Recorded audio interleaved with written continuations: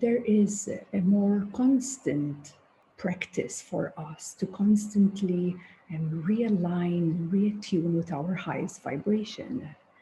As we do that, this is where the lower frequencies and the personal self limitations can be liberated, can be freed. If you're focusing only on the personal issues, if you're focusing only on the limitations, on the challenges, you are basically holding them yourself. Your focus is what holds them to remain with you, lingering in your energy field and consciousness. When we shift our focus deeper, higher, wider, more expansive, more beyond this person, then we are able to re-attune ourselves with what access we have available to us.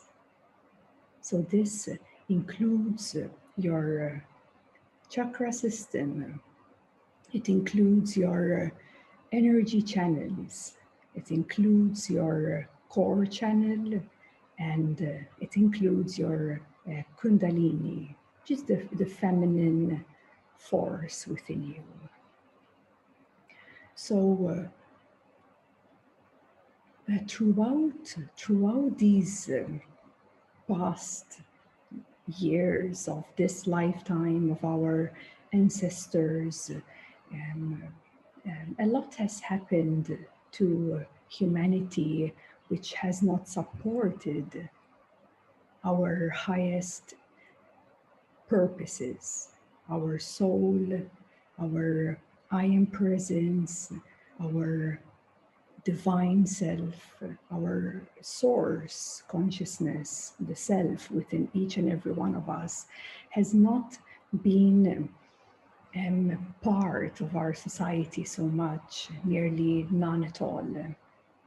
And this has created, there has been a lot of, you could say, manipulation of energy, manipulation to suppress our wholeness, our higher self, our deepest heart.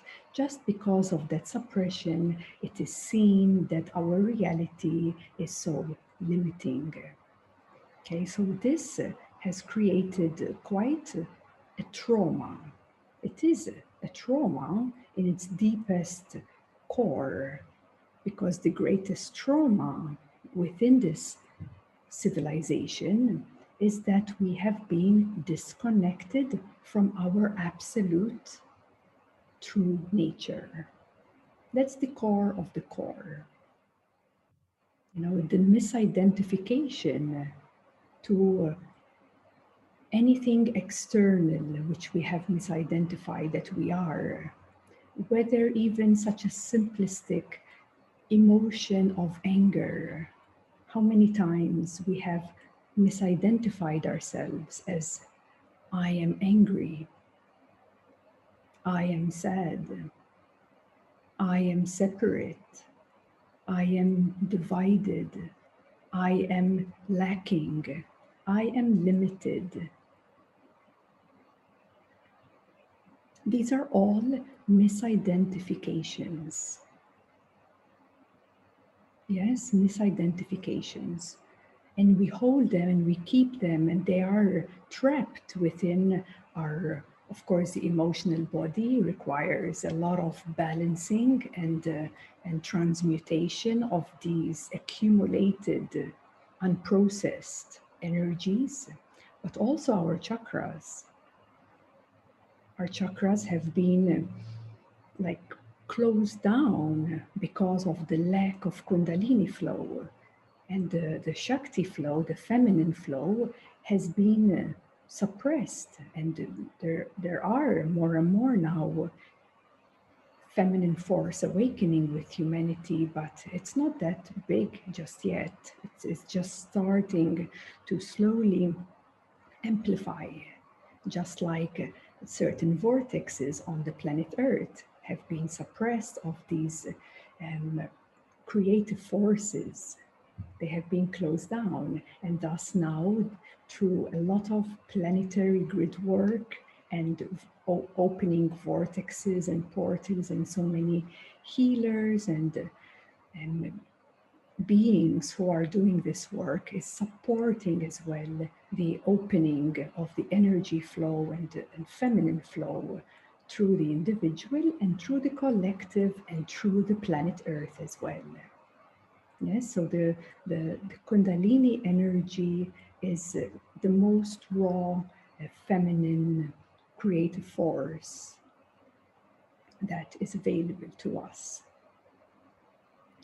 And also, this feminine force, once we start clearing the gateways and clearing the pathways and allowing this force to very naturally awaken, very naturally, we start to see that these energy centers, they start to spin faster, activating, and activating creates the spinning vortexes to be more optimal, and that supports the clearing of the limited personal energies we tend to hold within us. No matter your level of consciousness, how depth you have, there's always another layer you become aware of. There's always another layer and another layer. It just keeps going because that's all the energy work, this whole ascension work. There is no end to it. There is no end to ascension work. So your awareness gets brighter and brighter, and through the brightness and strength of your awareness, you go deeper into more subtleness of these areas or levels within you that are still suppressed in any way.